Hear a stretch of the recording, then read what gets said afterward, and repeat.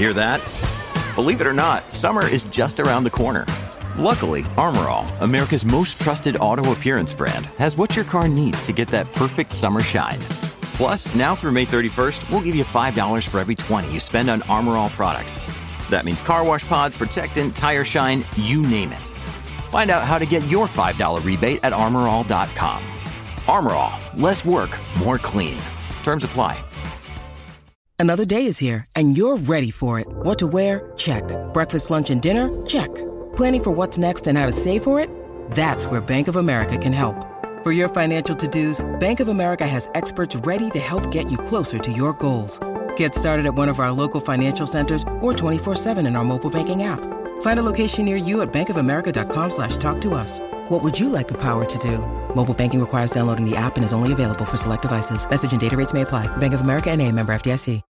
When you need mealtime inspiration, it's worth shopping Kroger, where you'll find over 30,000 mouth-watering choices that excite your inner foodie. And no matter what tasty choice you make, you'll enjoy our everyday low prices, plus extra ways to save, like digital coupons worth over $600 each week. You can also save up to $1 off per gallon at the pump with fuel points. More savings and more inspiring flavors make shopping Kroger worth it every time. Kroger, fresh for everyone. Fuel restrictions apply. Mary redeemed a $50,000 cash prize playing Chumba Casino this year. I was only playing for fun, so winning this was a dream come true. Chumba Casino is America's #1 social casino experience. It's serious fun. With over 80 casino-style games to choose from, you too could win life-changing amounts of cash. Be like Mary. Log on to ChumbaCasino.com and give them a whirl. That's ChumbaCasino.com. No purchase necessary. Void or prohibited by law. 18 plus. Terms and conditions apply. See website for details. The voice in the preceding commercial was not the actual voice of a winner.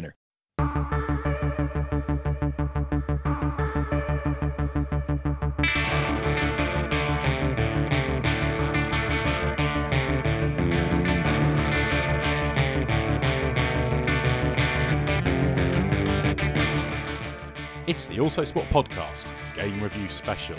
We take a look at F1 2017, out this week.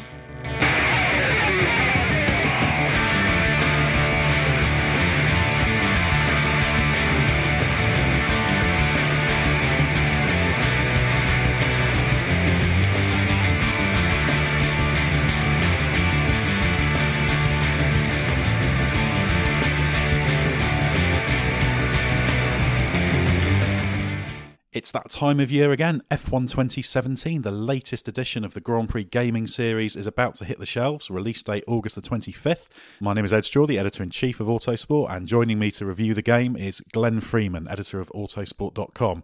So Glenn, obviously Codemasters has been producing this game for a good few years now. What's new? Is this a big step forward? Is it worth getting? Tell us all about it. Yeah, there's a surprising amount that's new actually. Last year's 2016 edition had quite a lot of new features. The career mode was back and it was bigger and better than ever.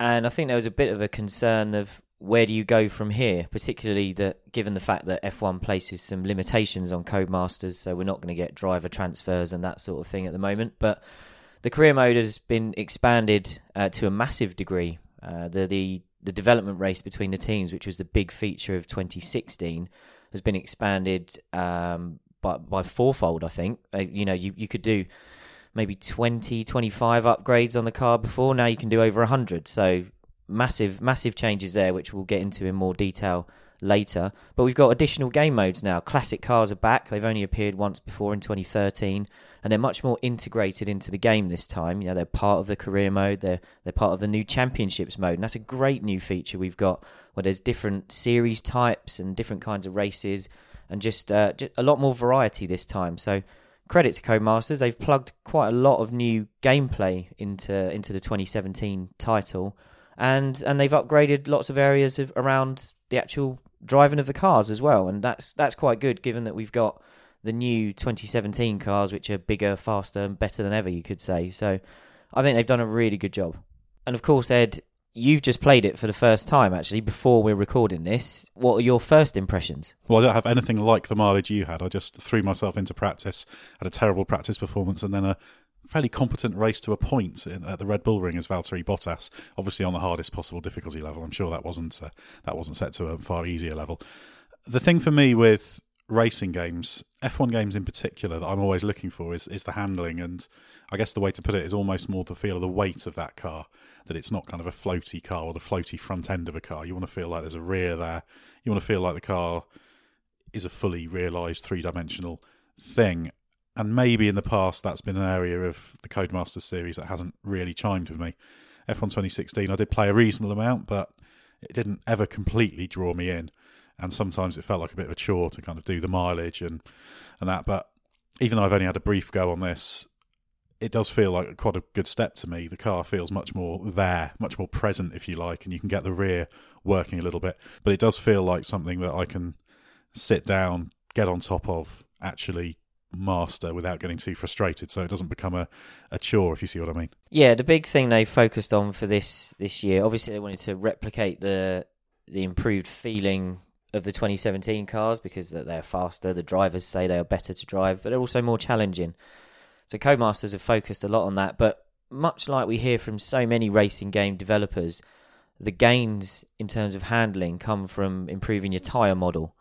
So a lot of the changes we're feeling this year are not actually really because of the new aero or anything like that. They have worked on the mechanical versus aero grip balance, but they've done a lot with the tyre model and just the way the tyres work. And I think it's right what you said. You want to feel like the car is connected to the road, and that's very hard to do when players are using a controller. So if you're in a full-on simulator setup where you're maybe using a model-based R-Factor or something like that, you're going to get a much more perhaps realistic, progressive feel. It's quite hard to convey in a game, but they've made a lot of changes here. I think there were some people who felt that there'd been some gameplay additions made. The AI was changed for 2015, the career came in 2016, but were we essentially playing the same game year after year? And I don't think we are now. The way the car moves around is very different. Codemasters actually said they focused on the sensation of understeer. Really, the way the car develops understeer, and you could actually say that most racing games, to them, understeer is just the car not turning, when actually understeer tends to be the tyres scrubbing sideways across the track surface.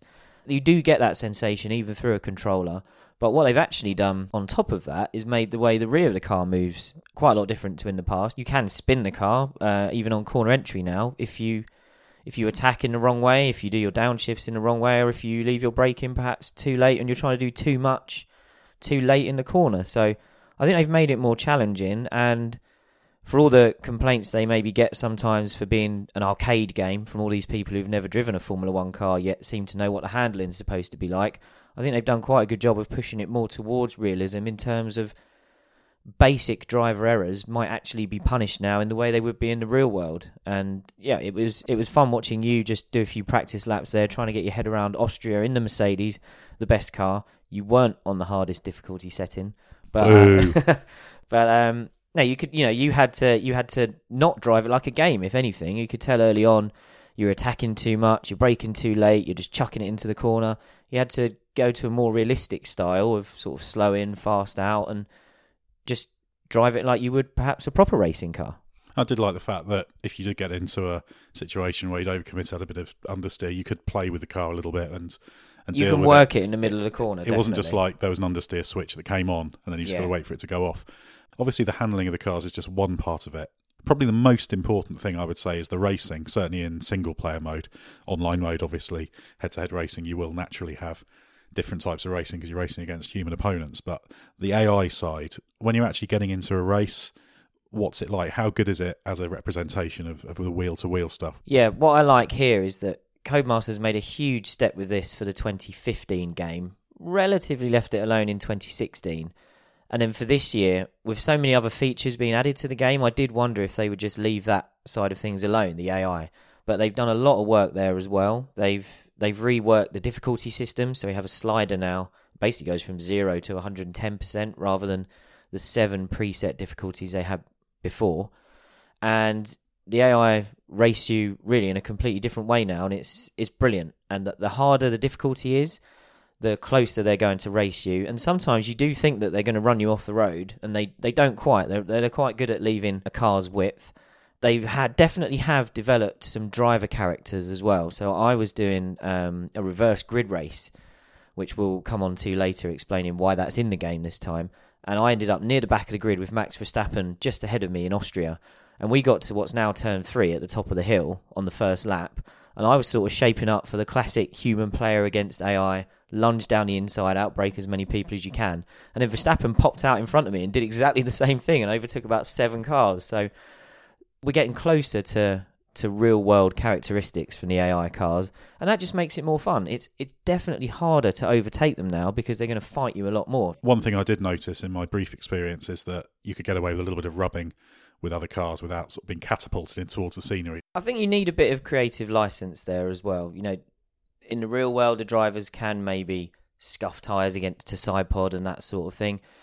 Codemasters probably have to soften it off a little bit more, because if you went for totally realistic collisions, you'd have some outrageous accidents, because we're in a virtual game world still, and I think it actually makes the racing better if you can get away with maybe a little bit more than you would in a pure simulation on that front. But they also have got a new hardcore damage model. So if people do want every little collision to result in shards of carbon flying around and that sort of thing, that is in there as well. So there's still an incentive to avoid those collisions, but I'd say you don't pay a huge price if maybe you accidentally have one. You mentioned hardcore simulation there.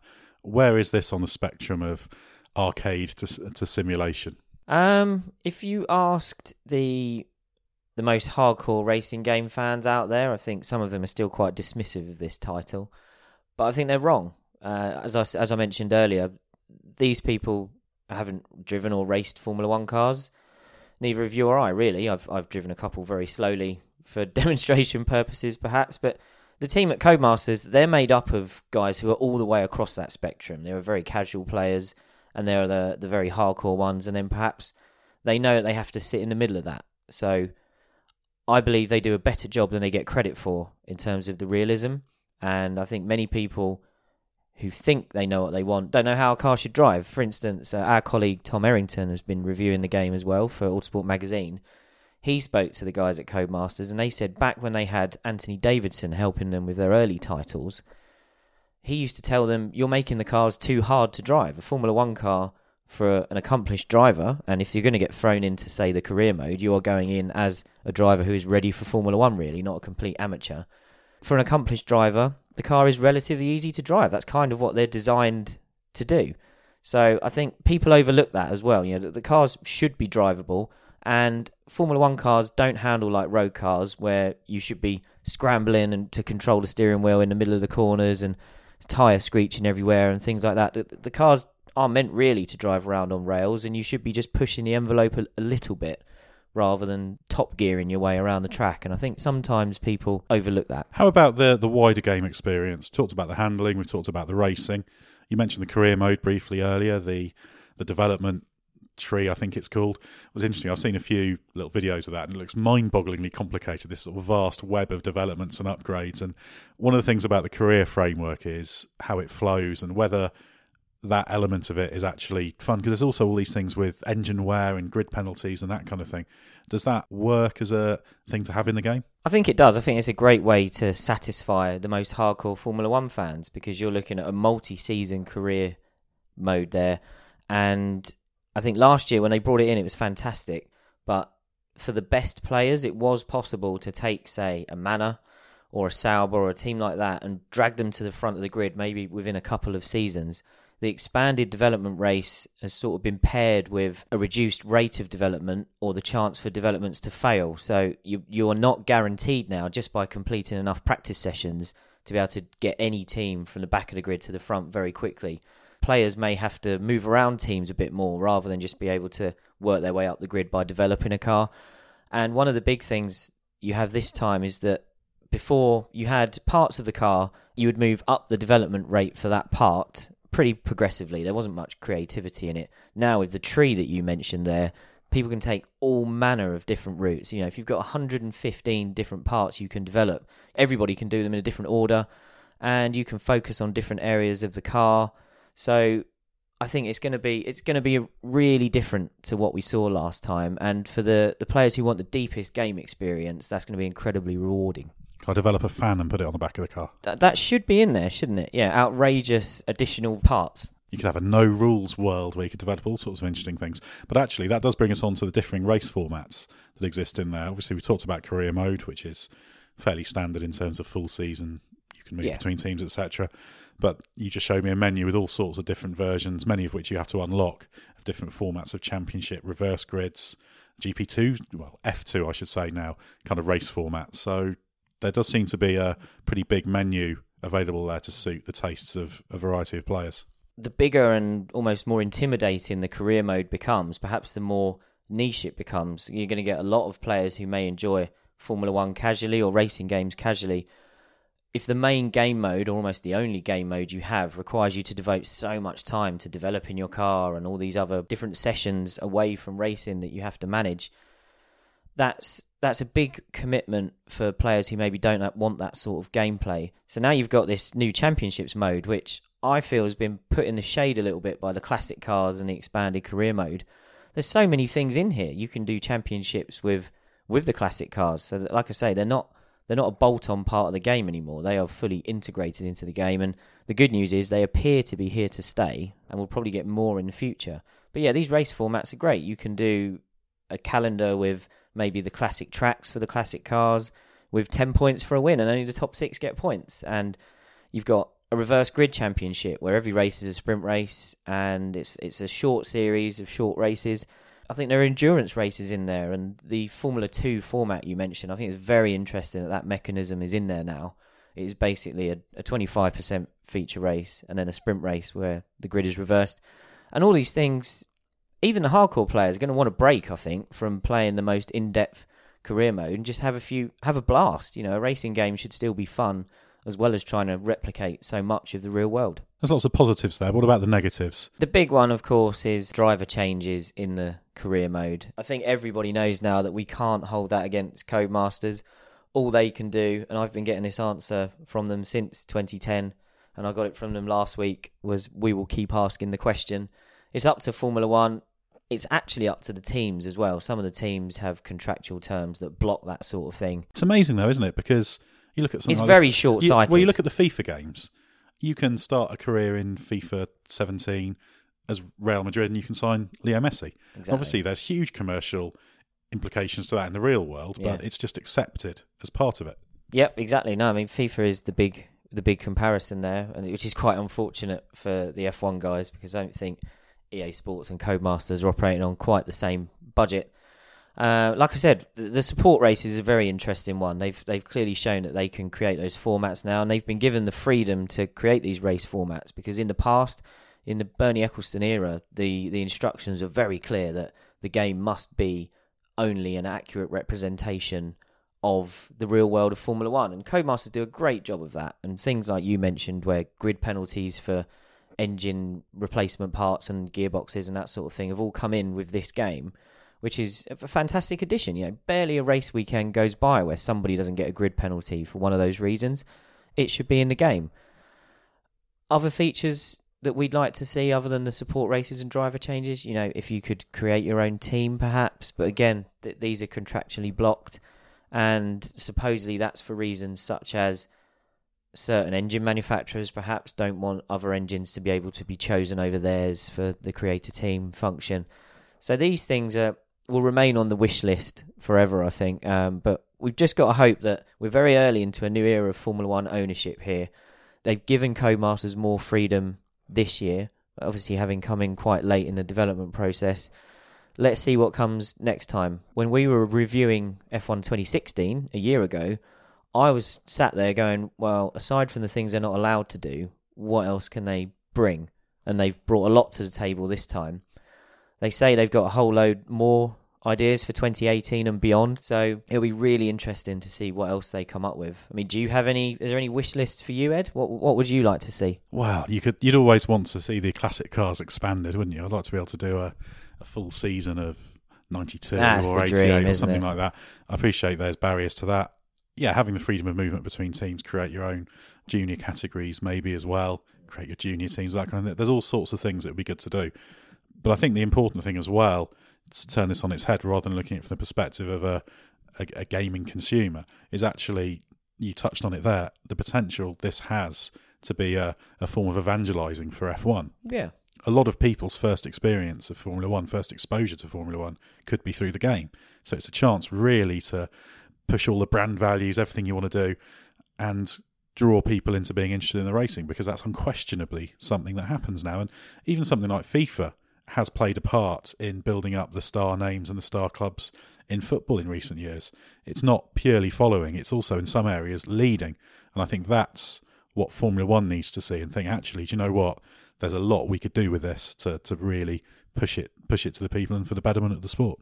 Gaming's a huge industry now and a fantastic opportunity for F1 to promote itself. Just this week, as we're recording this, Formula One have announced that they're doing an esports championship, and it's with Codemasters on the official game. And hopefully, this is just the tip of the iceberg, and there's a lot more to come. Mentioning the classic cars, what are they like? Obviously, Williams FW14B from '92, the McLaren MP44, which is there for the special edition of the game, Williams FW18 from '96. Has as much effort gone into those cars and the models as to the main cars? Are you able to drive what feels like a 95 Ferrari, say? They've all got quite a different feel. You've mainly mentioned the older cars there, and I think they are the ones that probably appeal to maybe our generation the most, but I'm sure there's a younger generation of fans who are enjoying playing some cars from the early 2000s. What's very interesting is that there's a big spread in the performance of the cars, so I think a lot of effort has gone into trying to replicate maybe how fast that car would have been and how it felt, rather than just trying to create a grid of classic cars that can all race wheel to wheel with each other. For offline play, that maybe makes it quite difficult in that you do get a bit of a spread between the cars. You've got multi-class racing, so you can race basically the 21st century cars against the 20th century cars in separate classes. I think for online play, it's going to be great, particularly if you equalise the performance of the cars. And I think this is a great starting point. You know, we've got 12 cars if you include the 88 McLaren, which is the pre-order bonus car. And the hope now is that you would imagine if those cars can remain, and then let's build some more blocks on top of that and just build that side of the game out. The one thing that I probably should say in fairness actually is that while there are differences in performance between the cars, there are events that play up to that. So you've got pursuit events perhaps where the slowest cars have a head start and then the fastest have got to catch them. And that's another example of tailoring a game mode to suit the material that you've got available. And they are fun. Some I find more difficult to drive than others. I've enjoyed some of the 90s cars. I didn't think much of actually the 2006 Renault, which is a bit of a shame because that's one of my favourites, and I found that much more twitchy than I expected actually for what is quite a modern, fast F1 car. But then you've got something like the 96 Williams, which was a dominant machine for Hill and Villeneuve that year, and that car feels really predictable, really nicely planted. The FW14B, it is a bit more maybe rough and ready than that, but still quite predictable. So you can adjust your driving style to keep it on the road. They're good fun, and the game modes allow them to be more than a novelty now. They're included in the career mode where you get invitational events you have to go to. So I think it's a really promising addition, and they've done a much better job of it this time than they did in 2013. Overall, it sounds like F1 2017 is definitely worth buying. Yeah, it's a big step forward from the previous game. I think that was the big thing. When 2016 made such a splash, it was undoubtedly one of the best-selling recent editions of the game. You know, it's been a long time since we've seen F1 games performing well in the overall gaming charts and that sort of thing. And that's huge for Codemasters because then they get more investment, they can expand their team, they can make the games better every year. The big concern for me was where do you go from 2016 to 17? They've answered that question emphatically. There's lots of new stuff in here that does make it worth playing. The cars are different to drive, so it's a new challenge as well, not just a repainted field of cars to drive. I feel bad talking about let's see what they do for 2018 because the game's not even out yet as we record this. Well, 17 isn't out yet as we record this, and we're already so excited about what could be next. But to answer your question directly, it's definitely worth buying. There's lots of new stuff in here, and it plays differently, and that's a step forward. The interesting thing for me after the promising first experience is whether it could really kind of hook me in a way that pretty much the whole series has never quite managed to do. I've liked it, but it's always become a bit of a chore, so that'll be interesting to see whether it really draws me in that way for the long term, because an F1 game should, really. Yeah, especially now you can play over the course of 10 seasons. The great thing the development race added last season was the ability of the performance of the cars to change. So you did have a situation where different teams could move forwards and backwards. So you get a different experience perhaps from season to season. I think that's quite important, particularly in the absence of driver changes. So with the career mode getting deeper and deeper, I think you could maybe get to 3 or 4 seasons in last time and you might be near the front of the grid, and what else is there to achieve? Now I think it's going to take you much longer to achieve that if that's the way you want to play the game.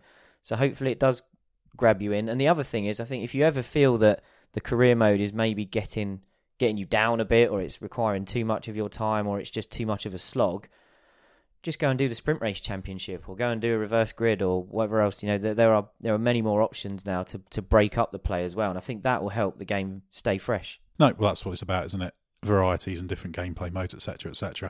So that's F1 2017. It's out August the 25th, available on Xbox, PlayStation, PC. So on the spot, Glenn, what's your rating out of 10? Oh, that's a tough question. I'll give it 8.5, just because I think it's an excellent game, but I'm sure there's much more still to come, and they haven't reached perfection yet, and I know they're capable of bettering it.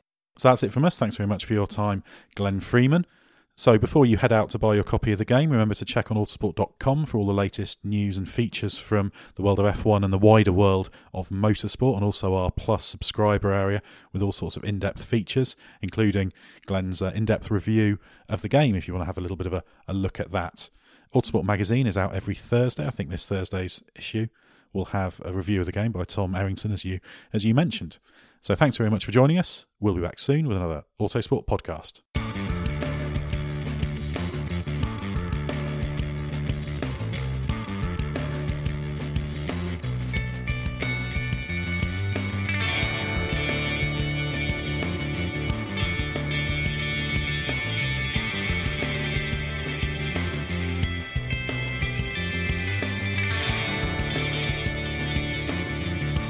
Music is 6am by Trilo, written by Marcus Simmons. See soundcloud.com/Trilo Music.